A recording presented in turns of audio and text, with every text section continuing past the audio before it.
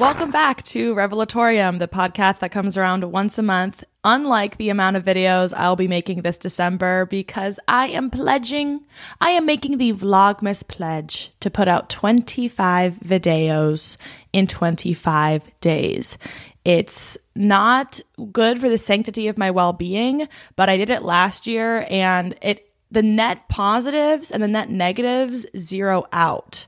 So it lifts my esteem and sort of my fulfillment because it's a really great creative challenge, and it gives me something to focus on instead of just being sad in the darkness of the winter. But it also means that I'm staying up until some dogged hours of the morning. Like last night, it was a 5 a.m. session in the stew. So it's not without its harm, but it definitely is a way to spend December. It definitely is. And I recommend to anyone out there, if you're feeling wary about the direction of this next month, one little creative act a day can be a fun way to shelter yourself from the psychic effects of daylight savings. So yeah, we have a lot to get into this dozenth episode, but I did just want to say that housekeeping wise, Vlogmas is starting now. This is the first place that I'm announcing Vlogmas because I do believe anyone listening or watching this is a standout candidate for that content. And it will be housed on my Patreon, reason being the culture over there feels like a vlog channel, and I don't have to worry about the algorithm, copyright, because I literally have been for the past month making a playlist for all the music I want to use on Vlogmas because I love to edit to my favorite music. So that makes those videos stand out in a whole different way. And ultimately, if you've never been on anyone's Patreon, I've just found that they're very good faith spaces on the internet, which are very rare these days. Typically, we're in very antagonistic, skeptical, paranoid spaces on the internet.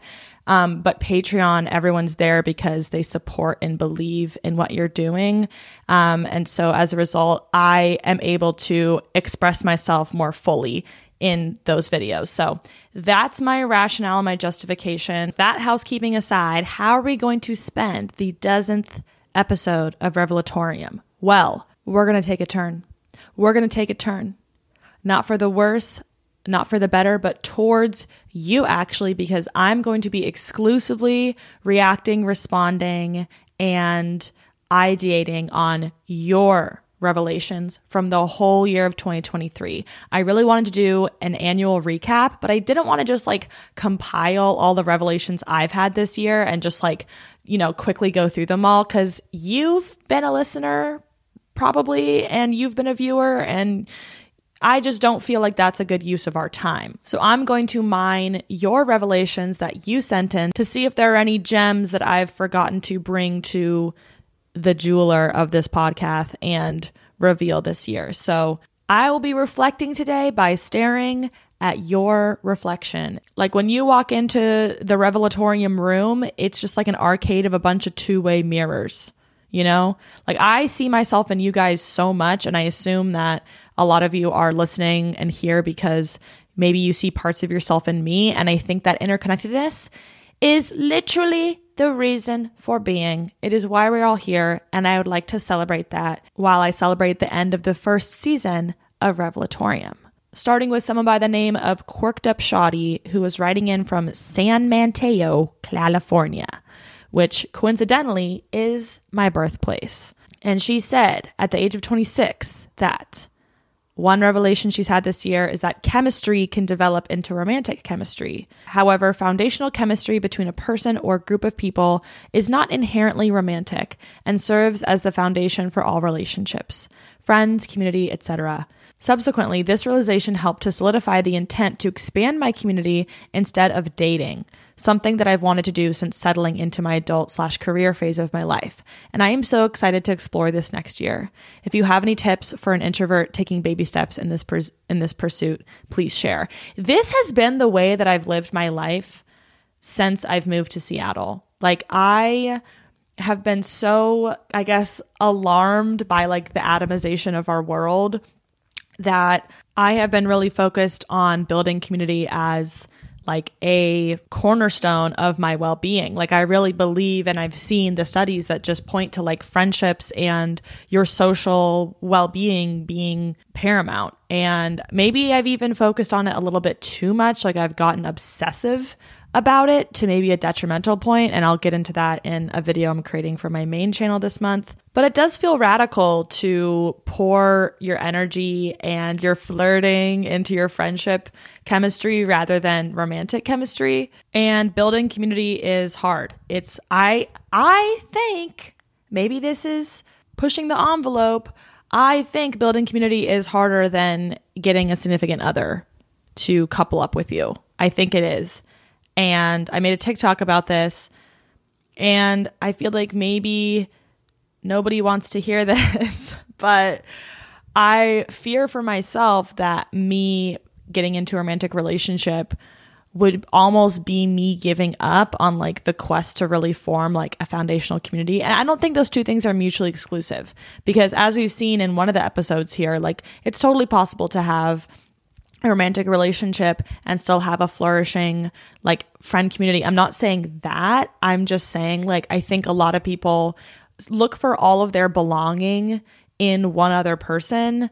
And I am kind of like, let me use a more distributed method of my affection and my care, because I'm like, I have recognized in the architecture of my life, anytime that I pin my esteem, my worth, my well-being, my fulfillment on one thing, whether that be school or work or, you know, a hobby or a person, like that is just untenable. Like it's much better when I have a more diffuse, like, oh, I'm getting a lot of goodness out of comedy, out of these friendships in Seattle, out of my long distance friendships, out of seeing my family, out of, you know, doing this podcast, out of hosting my book club, out of going on walks, out of biking. Like having that just feels, I'm like, I really am just seeking balance. And I think I'm just trying to see how much of the role of a romantic partner can be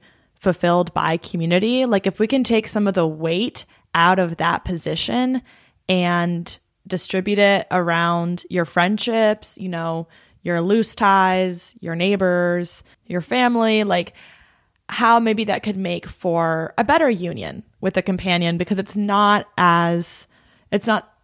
subsuming as much. Is that the word? I don't know. So you had an interest in tips for an introvert taking the baby steps in this pursuit. I think ultimately it is hard for me to advise introverts because I feel the highest form of connection with my community when I host gatherings, and I basically put all the people I have chemistry with in one room, and it feels like fireworks are going off in my consciousness because it just delights me so much to have that much connection in one place. But if you're an introvert and that's overwhelming, I've been impressed with myself this year.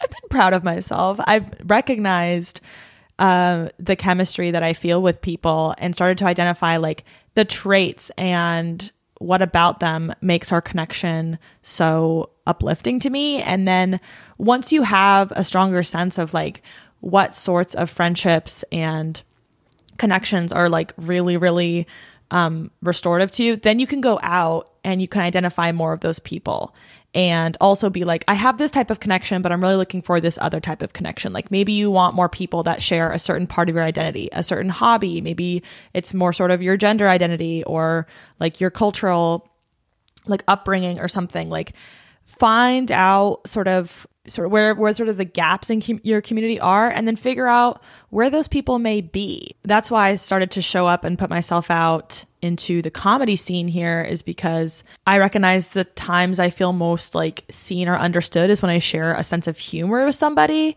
And the best way to identify people's sense of humor is when you can just watch them on stage for 5 minutes and you're like, oh, that's my vibe. That's my vibe. And it's been like really effective. Like it literally is so simple. That's why I like hazard to give the advice. But it's like when I've been looking for a friend who shares my joy of biking, I show up to like a bike party and then I meet somebody there. It's like when I'm looking to find friends that share my sense of humor, I show up there. Like there's events and there's opportunities out there. And if you show up enough, like community forms. Community forms through commitment. So don't be afraid to commit and to show up for people maybe before they show up for you. Like model that behavior, invite them to things, offer to help take care of their plants or run an errand with them or help them move or whatever. Like trust forms in the act of like showing it, I believe. Like you begin with trust. That's something that been practicing, and very quickly you see who reciprocates and who maybe doesn't, and you can take action with that. So thank you, Quirked Up Shoddy, for getting me on that tangent. Okay, now we'll hear from Sarah in Massachusetts on her revelation, which is that I was raised devoutly Christian and went through a painful loss of faith and its community 7 or 8 years ago. I have avoided religion, Christianity, and others since then, but now I feel myself warming up to structured forms of communal spirituality again. I've been reading books about a number of religious and spiritual traditions, and while I have disagreements with parts of each, I find searching for meaning along the same paths other people have trod for thousands of years to be a profound experience. My revelation is that I can consider myself non-religious and have formal spirituality be an active part of my life. Now that I'm not starting with the end in mind, I have felt far freer, more honest, and more open-minded, which has allowed me to find truths that resonate with me on different places without the stress of the parts I don't feel comfortable taking on. I wanted to include this because I loved the phrase formal spirituality. I think it's such a like meme that it's like, oh, I'm not religious, but I'm spiritual. That's how I feel. I grew up in, I think it would be organized religion. It's Unitarian Universalism, which is like an interfaith religion, which means that like we don't have our own like religious text. It's not, some people there are non-theistic, like they're atheist or agnostic. Some people there, come from Hindu backgrounds. Some people are Jewish. Some people are pagan. Some people are Quakers. Like it accepts everyone of any sort of faith or spirituality. It's about like identifying your own. And so I would say that gave me sort of more of a formal spirituality because it was this sort of like structured community. And I think it's beautiful that I think what happens oftentimes is when you have sort of a negative knee-jerk reaction to like your religious upbringing, sometimes you go independent study mode. It's like you go into your own mode, you read your books on, different spiritual practices, and you kind of go on that path by yourself. But you're right, it's so much more connective and like grounding to do that in community. And so then you do find yourself wanting to go back to like those spaces that are like more structured. But I am really glad that you've been able to find the balance there. And that's why I love showing up to spaces like sound baths or even this weekly yoga practice that I go to, because it is very spiritual and everyone there seems aligned on like a common goal. So even if we have differing perspectives, it's like we can all gather for that one experience and share our spirituality in that time and place. Taylor, who's 26 in Pittsburgh, shared that their revelation is that if everyone else in your life believes you're capable of something, they're probably right. And I am very sensitive to this as someone who has historically been very attached to external validation and praise from other people to kind of keep me going and encourage me. I am brimming with self-doubt just as much as the next person. And I find that like it doesn't actually take multiple people to tell me to do something. If one person is like, oh yeah, I support that, I think that's a good idea, I'm like, oh great, I'll do it. It's like I am just weakly attached to something, and then as soon as one person fortifies that string, I'm like, all right, we're tugging on it, we're pulling, I'm gonna go for it. That's exactly what happened with comedy, is that I met somebody in an improv class, and without me even saying it, she was like, oh, do you do stand-up? Like, you should. And I was like, oh, just one person that I just met believing in me, like a stranger believing in me.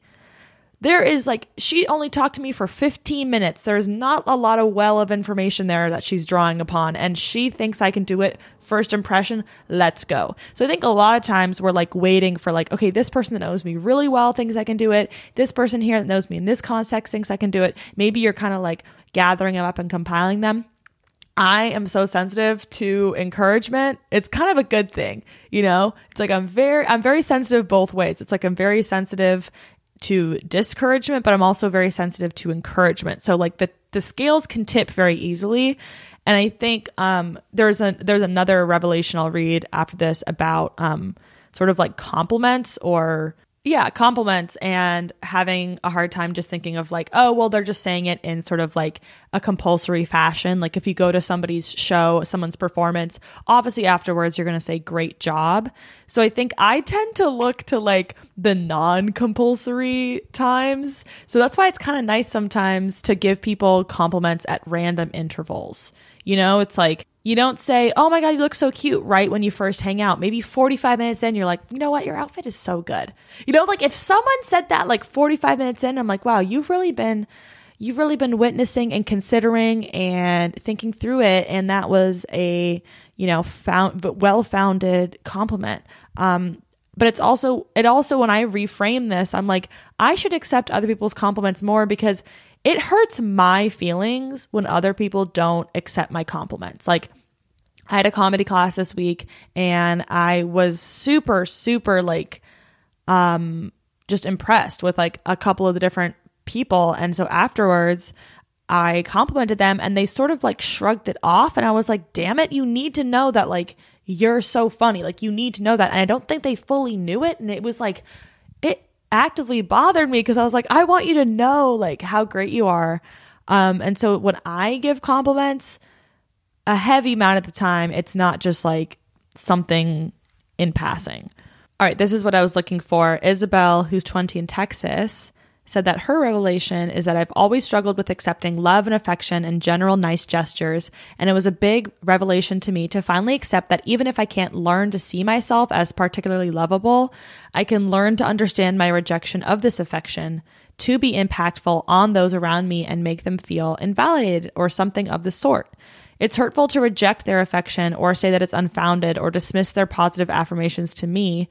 And so at the very least, I owe it to them and my love for them to accept their love. And so it seems obvious now that accepting love and affection is also for everyone else around me, as opposed to being for some self-centered loathing anxiety in me. Like, yes, accepting others' praise for you is not a self-centered project. I love this reframe of it just being like, it's actually hurtful when you push back against people's praise. And I will say, as someone who loves to dish out compliments, like I definitely live my life where it's like no compliment should go unvoiced. I was in the grocery store the other night and this woman had this amazing like Fair Isle sweater on and I complimented her and she lit up because she was like, oh my God, I made this. It's based out of this specific type of wool. And she like literally had me like touch the sweater. Like she was so proud of it. And she asked me about my knitted gloves. And like we had just a wonderful little 1-minute exchange. And I was like, I don't know how much that did for her, but it did something for me too, you know? So it's like on both ends, it can feel self-centered. Maybe giving a compliment is almost like altruism and then it like, makes you feel like a good person, so it makes you feel good. But it's also like when you're receiving the compliment, you're like, oh, does this make me seem like I have a huge ego if I just say thank you and I don't push back against it? But I will say, like, I have worked a lot on like accepting myself, offering compassion to myself after so many years of being so ridiculously hard on myself and crushing my own spirit. When I see other people crushing their spirits independently, it hurts me. Like, it hurts me when I see people so like down on themselves because I'm just like, damn it. Like I don't want to see anyone suffering in that way. So I really commend you for at the age of 20 realizing this, because some people at the age of 60 still are not, you know, comfortable receiving praise. Anonymous in Santa Cruz, California, who's 24, said, my first revelation this year is that silence doesn't need to be scary. I've always had a need to fill silent moments, especially with acquaintances.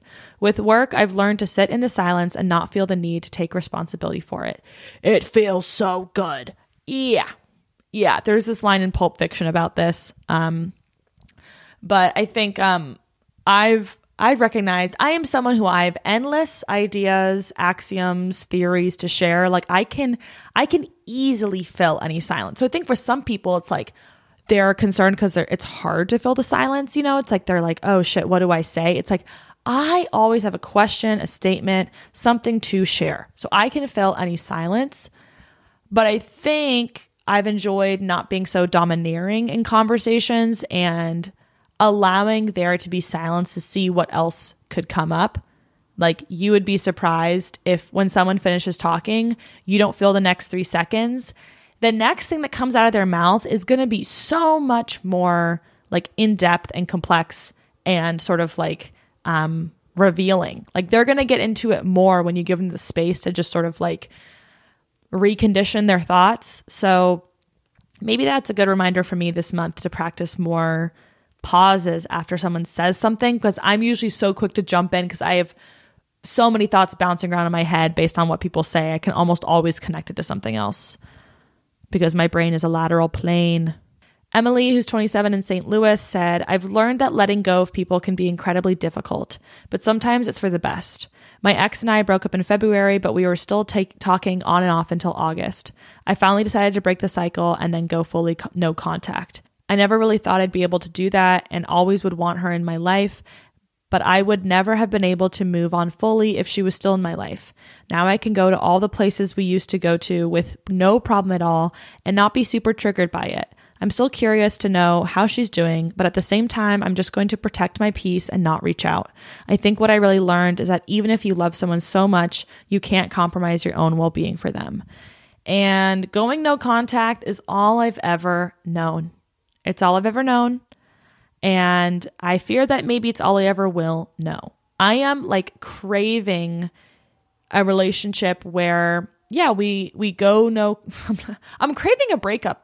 Actually, I'm not craving a relationship. I'm craving a breakup. No, one of my realizations this year is that one of the tropes I like in movies is the reconnection points. So like if you've watched Normal People, when Connell, spoiler alert, when Connell and Marianne like reunite at Trinity and he sees her at that party, I love that moment. Like I love in 500 Days of Summer when Tom and Summer reconnect on the park bench after she, spoiler alert, gets married. I love those reunion moments where people are able to sort of like rehash what went down with like renewed clarity.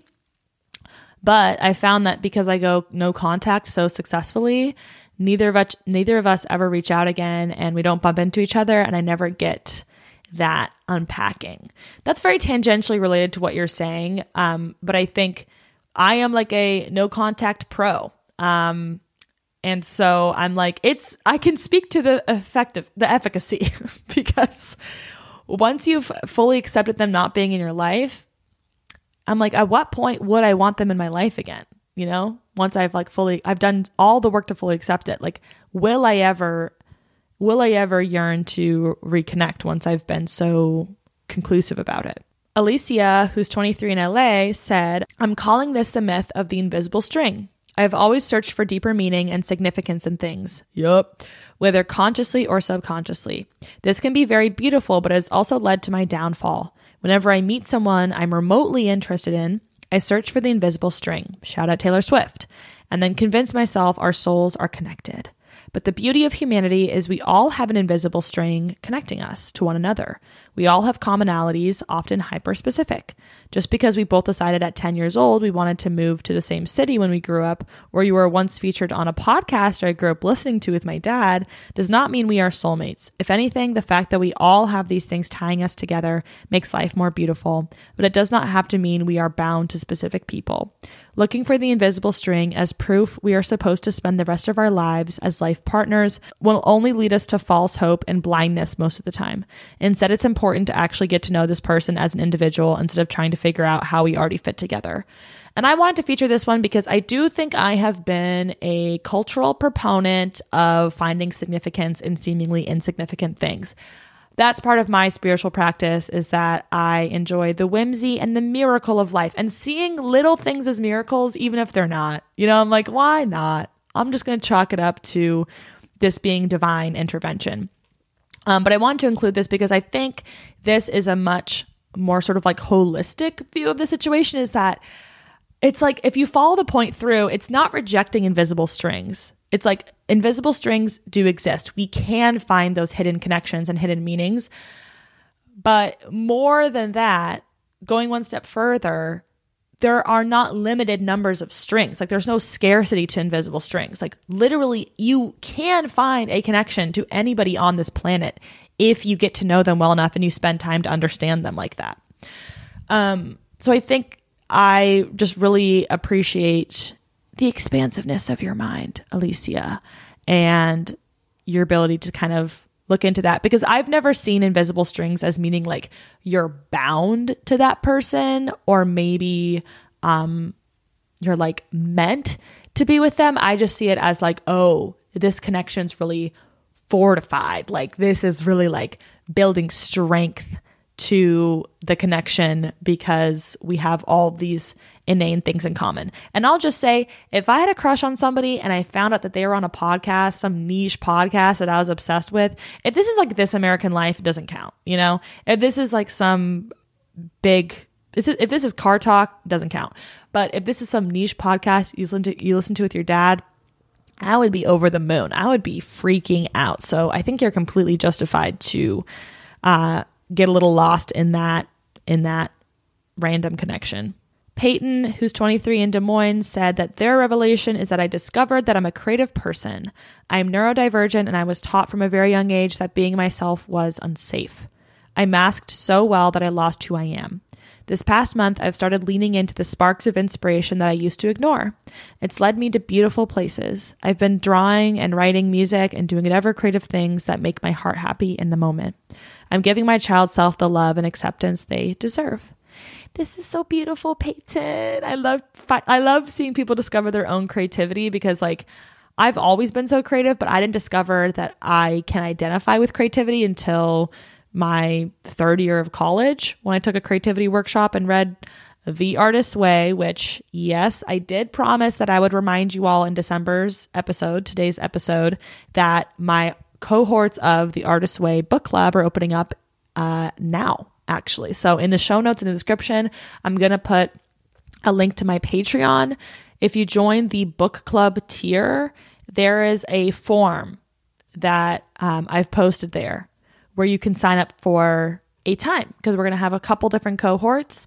If you've already read The Artist's Way and you want to read the next book in the series with us, I also am going to try to do an alumni cohort this time.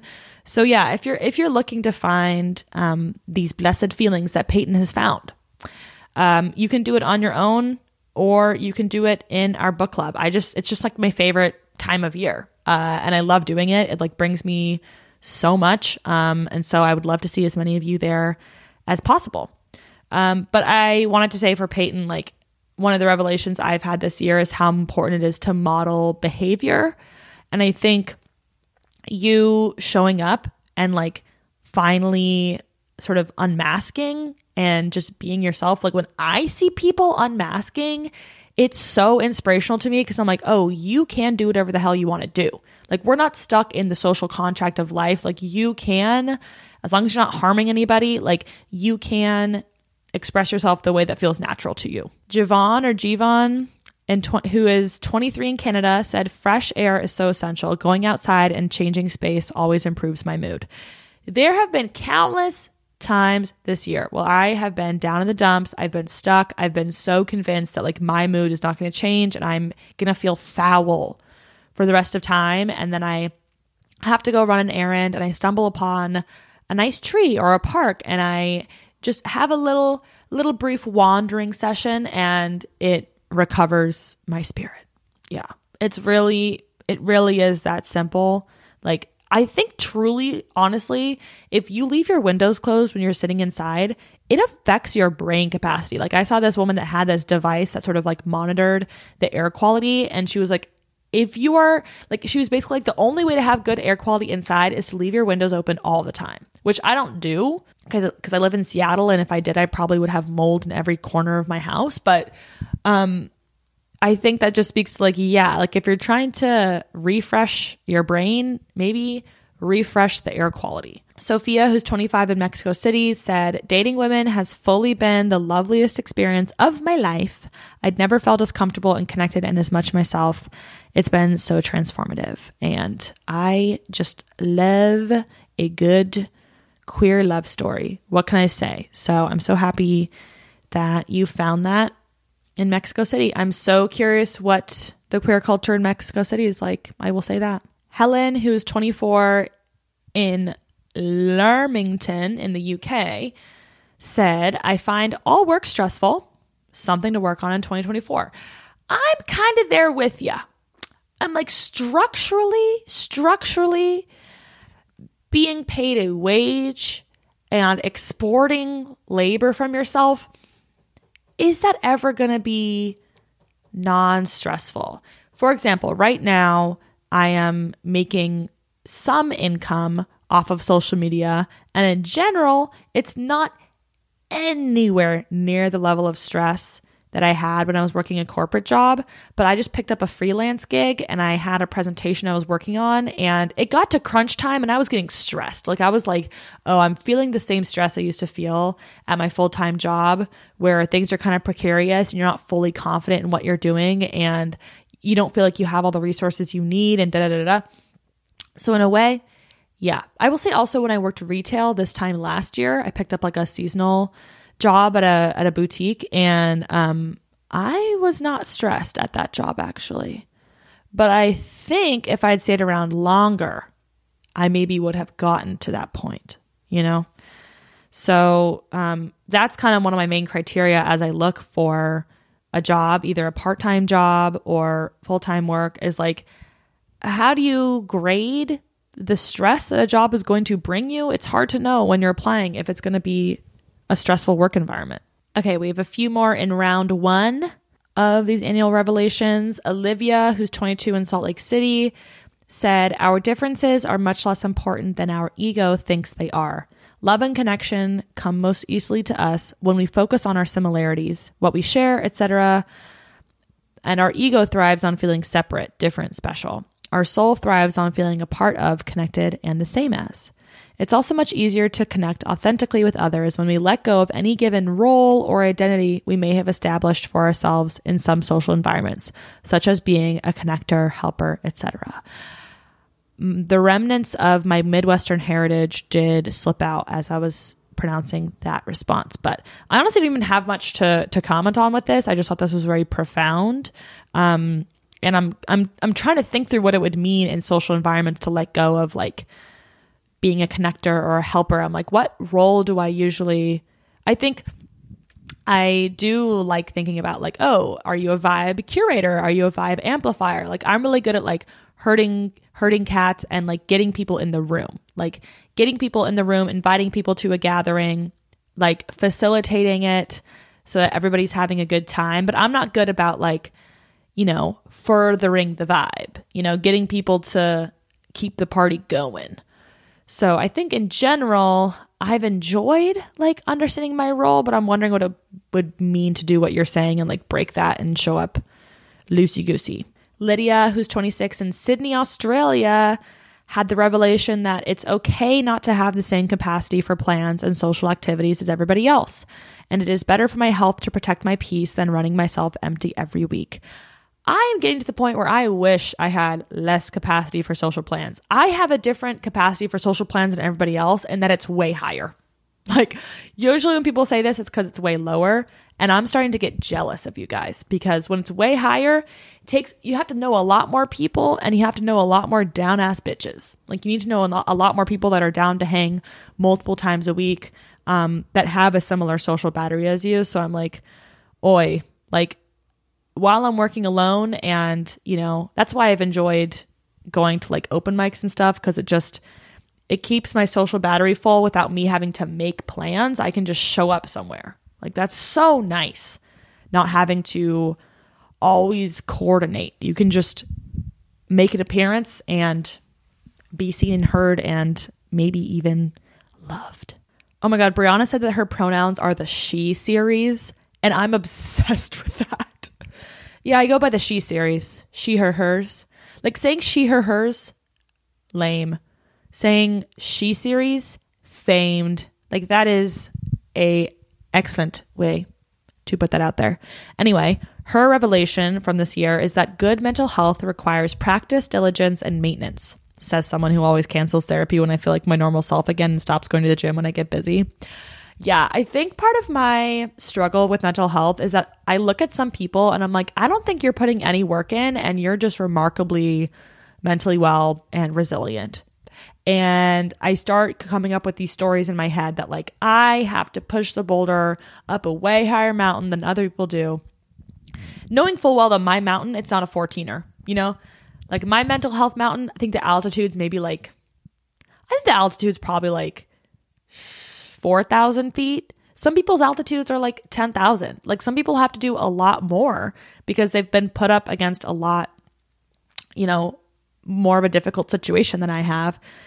So I think it's easy for me to like convince myself that I shouldn't have to put in work because some people are not. But now I'm at the point where I'm like, all right, you're going to have to work on relapse prevention and that's just your bag, you know? That's just your bag. Helena from North Texas said that their revelation is that the reason to declutter is not for love of minimalism, but to feel the space and the absence of things. In the conditions of feeling without, I'm more likely to feel the totality of my grief, loss, etc. It feels easier to metabolize feelings than to continuously cope. I kind of like the song Remorseless by Billy Woods and how it talks about the process of giving into the process, even though he is speaking more politically and fatalistically. This was profound. This is truly a revelation. Like you guys have stepped into the revelatorium this year, and I can tell, and I encourage it. I really appreciate like this framing of like, yeah, if you're just kind of constantly coping, you don't have time to truly process.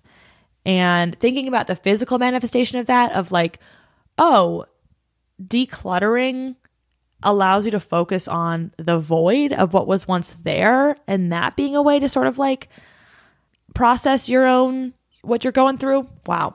Big, huge if true. All right. Ding, ding. Round 2 of revelations. I don't know how many rounds there will be, but when I asked for your revelations on these forums, I gave like 4 slots, and some of you had fully 4 revelations. Most of you had at least 2, which I think is very good and introspective and in touch with yourself. Okay, this one, Ashley, who is writing in from the Bronx, who's 27, said, growth happens when you're not looking, change happens when you pay attention, and healing happens when you take notes. Boom. Boom. Okay. Now that is something you can put on a watercolored card right there. Particularly my favorite part of that was healing happens when you take notes, because I think when you do not record sort of what helps you, you know, recover yourself, it's easy to forget. So it's like you can heal a lot more when you're like, okay, these are the things that help me. I know that going on a walk helps me, journaling helps me, you know, drinking water, 3 regular meals help me, whatever it is. When you take note of those things, it's a lot easier to apply them. Grace, who's writing in from Pangea, who's 23, said that our recent revelation is that running out of good ideas isn't a thing, so long as you regularly express all your ideas in some way, shape, or form. If you have a really great idea and you sit on it for a really long time because you want to get the execution just right, you're doing yourself a disservice. Pretend that really good, juicy, creative ideas choose people that have a good track record of putting ideas out into the world, i.e. creating things regardless of quality.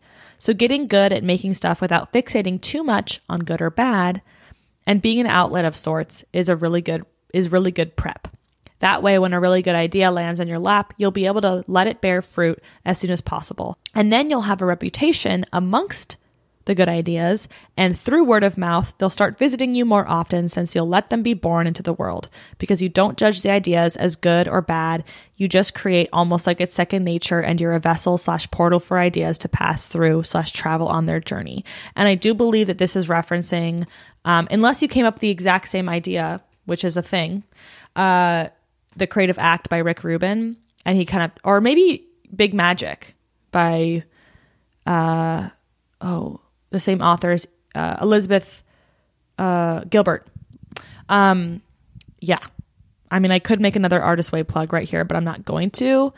But I think I'm really big on expressing yourself. I'm always going off about expressing yourself. I don't understand how people take photos and don't post them, because I feel at a loss when I take a series or a sequence of beautiful photos on my walk and I can't at least put them on my Instagram story. I just feel like I need to sort of like immortalize them somehow. And I think I've done a decent job at sort of building my rep up. You know, I think I have a decent rep with good ideas. Like I am decently unblocked and I'll see things to fruition. I'm still sort of chasing. There's a lot of other projects that I haven't like made good on. But I think like when I look at the whole, I'm at a point where I'm like, you know what? No, I have a TikTok, a podcast, a YouTube channel, a Patreon, a zine. I'm doing stand-up comedy now. I'm writing music. It's like I have a lot of outlets and I let things see the light of day. Maybe even too much. Gabrielle, who's 24, said, "Love ending is not failing. Things don't have to last forever to be valuable and beautiful." Yeah. I'm not focused on the success of a loving relationship being the length of it. I'm focused on the quality of it. It's like, I don't want to be in this toxic situation if it lasts a long time. I'd rather be in a shorter love affair that was really, really good and healthy and high quality than just like prolong something just for the sake of like having it be prolonged. And I think I am at risk of doing that because I am so obsessed with commitment and like follow through and sort of like not quitting. So I think I fall victim to that as well. Nick in Tucson at 26 realized that making my employers more money does not make me more money. And unless you're in a commission-based job, this is factually true and important to recognize. Like, focus on yourself. Do the work that is required of you and get the hell out of there. Jack, who's 26 in New Jersey, said that mutual aid and boycotting companies can have real lasting impacts toward building an anti-capitalist future. Absolutely. Absolutely. The only way out is through collective action, baby. Ooh, this one. Claire, who's 27 in Philly, said that her revelation is that I was putting a lot of pressure on myself to be friends with certain groups of people I thought would make me feel like I have community in this city. But the people you're meant to be friends with will come with ease. And as soon as you take the anxiety out of it / stop forcing it, it all becomes a whole lot easier. TLDR, working on my self-imposed social anxiety. Okay, I have come a long way on this because I think I was gripping on very tightly when I first moved here. And I'm going to give myself grace with that because I think when you move to a new city, there is just an inherent sense of like desperation, unless you're like a very zen, like evolved person. You feel like there is a lot you need to build up socially. And so I was like really investing and initiating relationships. And now I'm at a point where I've realized I'm really craving loose ties and people that I maybe see once or twice a year at a party, or I bump into on the street. And those fill you up too. And the reason I'm focused on those is because I think through my hard work and efforts do have foundational friendships, close friendships. But now I've been meeting a good number of new people over the last few months. Like maybe more people. I maybe met more new people in the last few months than in like my last year before that. Maybe. And when I'm saying meeting new people, I'm not saying I'm making lifelong friends, baby. You know, I'm not saying I'm making lifelong friends. I'm just meeting new faces, getting to know new people, trying to understand their perspective and not forcing anything. Like I'm not forcing anything anymore. I'm like, if we're meant to connect, we'll connect. Like if there's a reason I want to hang out with them, I'll make a move, you know? And it's been rewarding to see that like if I loosen my grip, people will still be around. People will still be interested in spending time with me. So, yeah, don't sweat it. But I think it's hard. It's easier to say that 2 years. Like I'm now a little over 2 years into Seattle, and I'm like starting to feel the fruits of my labor get a little sweeter. But you'll bump around. You'll bump around relationships for the first few years in a new city. Emily had a landmark revelation in St. Louis and said, I think I also realized the function of jealousy is not to be spiteful towards the person you're jealous of, but to use that information to make your own life match what you envy. My roommate got a job out of state and I was so jealous of her. So then that made me reevaluate what I'm doing with my life. And now I'm moving out of state too. Not to the same place as my roommate, just to clarify. Huge. Okay. Jealousy as a map. It's like showing you what you want. And I think I've focused on that a lot in my hobbies, is like when I see somebody on social media doing something, I've seen a lot of people quilting recently and I'm like, damn it, do I want to get into quilting? Maybe because I'm jealous of what they've created. I'm like, I want to make my own blanket, I need a new blanket for my house and I want to make one, So I think there's been a lot of release in like pursuing the things that I've been eyeing in other people. And I'm really tickled that you have also realized that. Okay, round 3. I'm arbitrarily deciding this is round 3 now. Vanya, who's 23 in Montreal, said, oppressive systems suck, duh, but you can still find joy in resistance and life and activism. And all those things can mean different things to different people, but never stop fighting for what you believe in. Yeah, I have found so much community and joy in like acting out my political beliefs. I think like the toughest place to be in is when you have values of the world you want to live in, and then you see that we're not living in that world, but you have not fully realized what actions to take to get towards that. And I think it can be frustrating because a lot of actions you take, it's hard to know if you're getting towards the world you want to live in. But the best I feel is when I am actively like working out my politics instead of just, thinking about them and talking about them, but actually being in the act of doing. Taylor again said, ambition is a problem when it's coupled with fear, not genuine desire and fulfillment. And this unlocked something for me because I've had a lot of consideration of ambition as a trait of mine. And like, if that's the poison in the well, or if something else is rotting away in there. Oh God. I think sometimes I've tried to like escape ambition because I'm like, I don't want to climb ladders anymore. I don't want to be endlessly seeking out goals that don't actually fill me up. But I think you're right, is the ambition itself is not the problem. It's like the origin of the ambition. It's like, why are you trying to achieve that thing? Is it because you're scared, or you're trying to keep up with people, or you're trying to like make someone else happy? Or is it because it's something you truly crave and like really want for yourself and see as like a very realized version of yourself? Lydia again said, your mid-20s are endless loads of neglected laundry and vacuuming and cleaning your kitchen, unfortunately.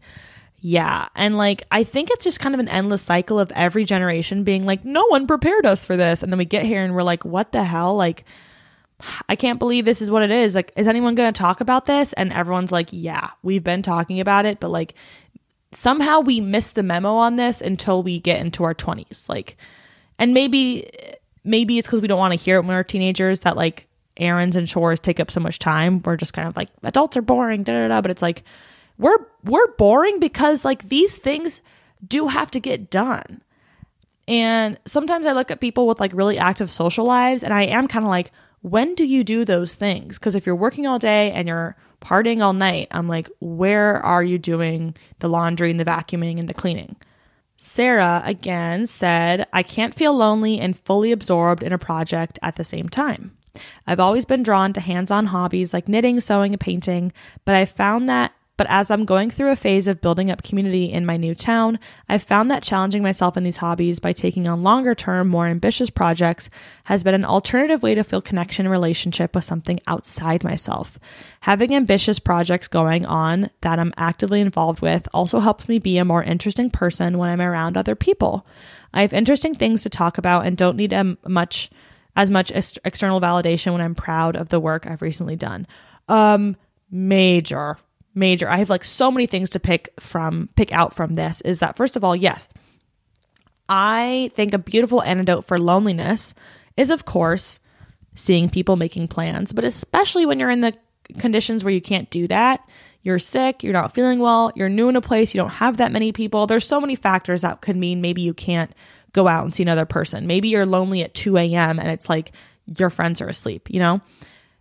A project, like when you're in flow state, when I am playing piano or I'm editing a YouTube video, I am not concerned with my loneliness anymore. And I think the way you said this is that you have a relationship with something outside yourself.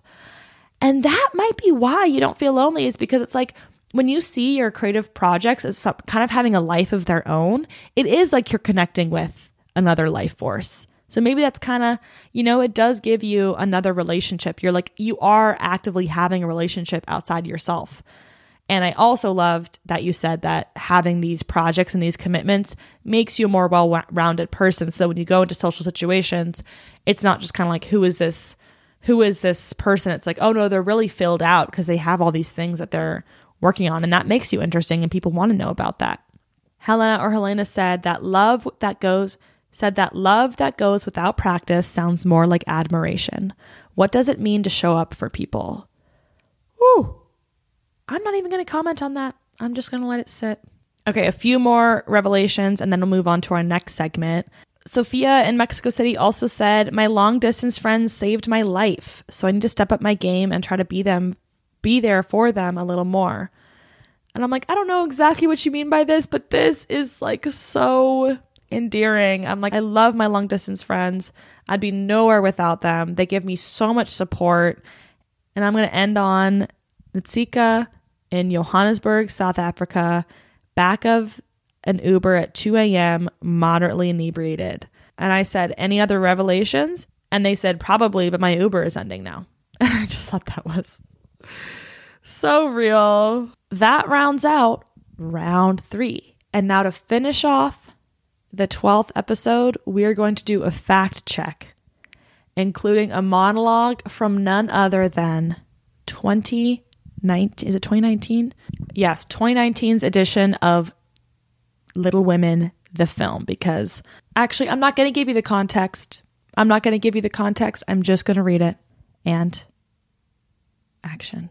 It's no use, Joe. Joe, we've got to have it out. I've loved you ever since I've known you, Joe, and I couldn't help it. And I tried to show it and you wouldn't let me, which is fine, but I must make you here now and give me an answer because I cannot go on like this any longer. I gave up billiards. I gave up everything you didn't like. I'm happy I did. It's fine. And I waited and I never complained because I figured you'd love me, Joe. And I realized I'm not good enough and I'm not this great man. You're a great deal too good for me, and I'm so grateful to you, and I'm so proud of you, and I don't see why I can't love you as you want me to. I just don't know why. You can't? No, I can't change how I feel, and it would be a lie to say I do when I don't. Say yes. Let's be happy together, Joe. I can't say yes truly, so I'm not going to say it at all. And you'll see that I'm right eventually, and you'll thank me for it. Woo! All right. That was my only attempt at being a theater kid. That will literally never happen again on this podcast. Thank you to my wonderful producer of fact checks, Lena Daniel, for typing that up for me. And now we will hear the rest from her. Hey y'all, it's Lena Daniel back with another fact check of last month's podcast of Revelatorium. To start off, Catherine mentions why shelter is important and wonders where it is on Maslow's hierarchy of needs. And homes or shelters are indeed on the bottom level, which include all physiological needs. Boom. My education not failing me now. Moving on to housewarming and the terminology of how it came to be. It descends literally from the act of warming a new house before the days of central heating. So in the medieval times, each guest would bring firewood as a gift and build fires in all of the available fireplaces. And it was also believed to repel evil spirits by creating a protective atmosphere of warmth. So in today's terminology, it's just setting up good vibes. Are you fucking kidding me? We're really missing out by not doing housewarmings that way anymore. If my friends pulled up with a bunch of firewood and I had multiple fireplaces, do you know the amount of like overzealous pyrotechnic joy that would bring me? Like, to even have one fireplace would make my life insurmountably good. To have two would just be gluttony, I feel. Wow. I wish I didn't even need a fireplace at my housewarming because it was so toasty, but it does bring me great solace knowing that I MacGyvered the definition of a housewarming and sniffed out its origins for what they were. And then moving on to use value versus exchange value and this Marxist theory of commodity. Use value is tied to the physical property of the commodity, so the materials to which the object can be put to, while exchange value is characterized by its abstraction for their use values. So as an example, the more labor it takes to produce a product, the greater its value. But to Catherine's point, exchange value can include social, political, psychological, or other types of values other than labor. Yeah, I think this is a huge point. I was talking about how things are not priced at the actual use that they have. And a lot of times we're more concerned with preserving the sale price of an item and keeping it pristine rather than actually getting the use out of it. I think exchange value, the problem with it is an abstraction. It doesn't actually represent the use of something. It's just this fake hollow metric of the price being representative of the value it's going to have in your life. And in no way are those two things correlated. And then to wrap up the fact check, in the very end, Catherine mentions a mother agency and how cool it is to have a mom as your model agent. And upon further investigation, a mother agency is not a literal definition. It is a company who markets models to clients in order to book paid jobs in their area. And the distinguishing factor between a regular agency is that mother agencies have a huge role in training, developing, and preparing the models to get signed with other agencies. So you only have one mother agency and they're your ultimate teammate. Okay, gotcha. So there was a listener who's a mother agent, and that doesn't mean that she reps teenagers and kind of mothers them through the process. It means that the mother agency helps models who aren't signed get signed, which seems kind of redundant to me. I'm why don't we just... I guess the process of getting signed is complicated enough that you need an agent to get you another agent. And I just want to say thank you so much to Lena. She's been a volunteer fact checker because right now this podcast I'm not making any real income from. So her contributions have been remarkable. She does such a fantastic job.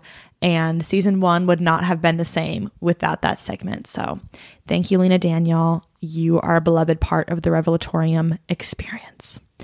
And now I get to send us off into the rest of the year before we commence with season 2. Someone did ask me if this was just a year-long project or if I would have a second season. And yeah, the plan is to rack up the number of episodes until hopefully I get to triple digits. So we'll see how far I make it, but I will see you back in January. Enjoy what you can from the end of the year. I think this can be a very destabilizing time. There's a lot to struggle with right now. And that's why I'm doing Vlogmas. So I'll see you over there if you want to join me on Patreon. And if not, thank you so much for listening and watching this whole year or just this episode. I will see you all next time, and Cather out.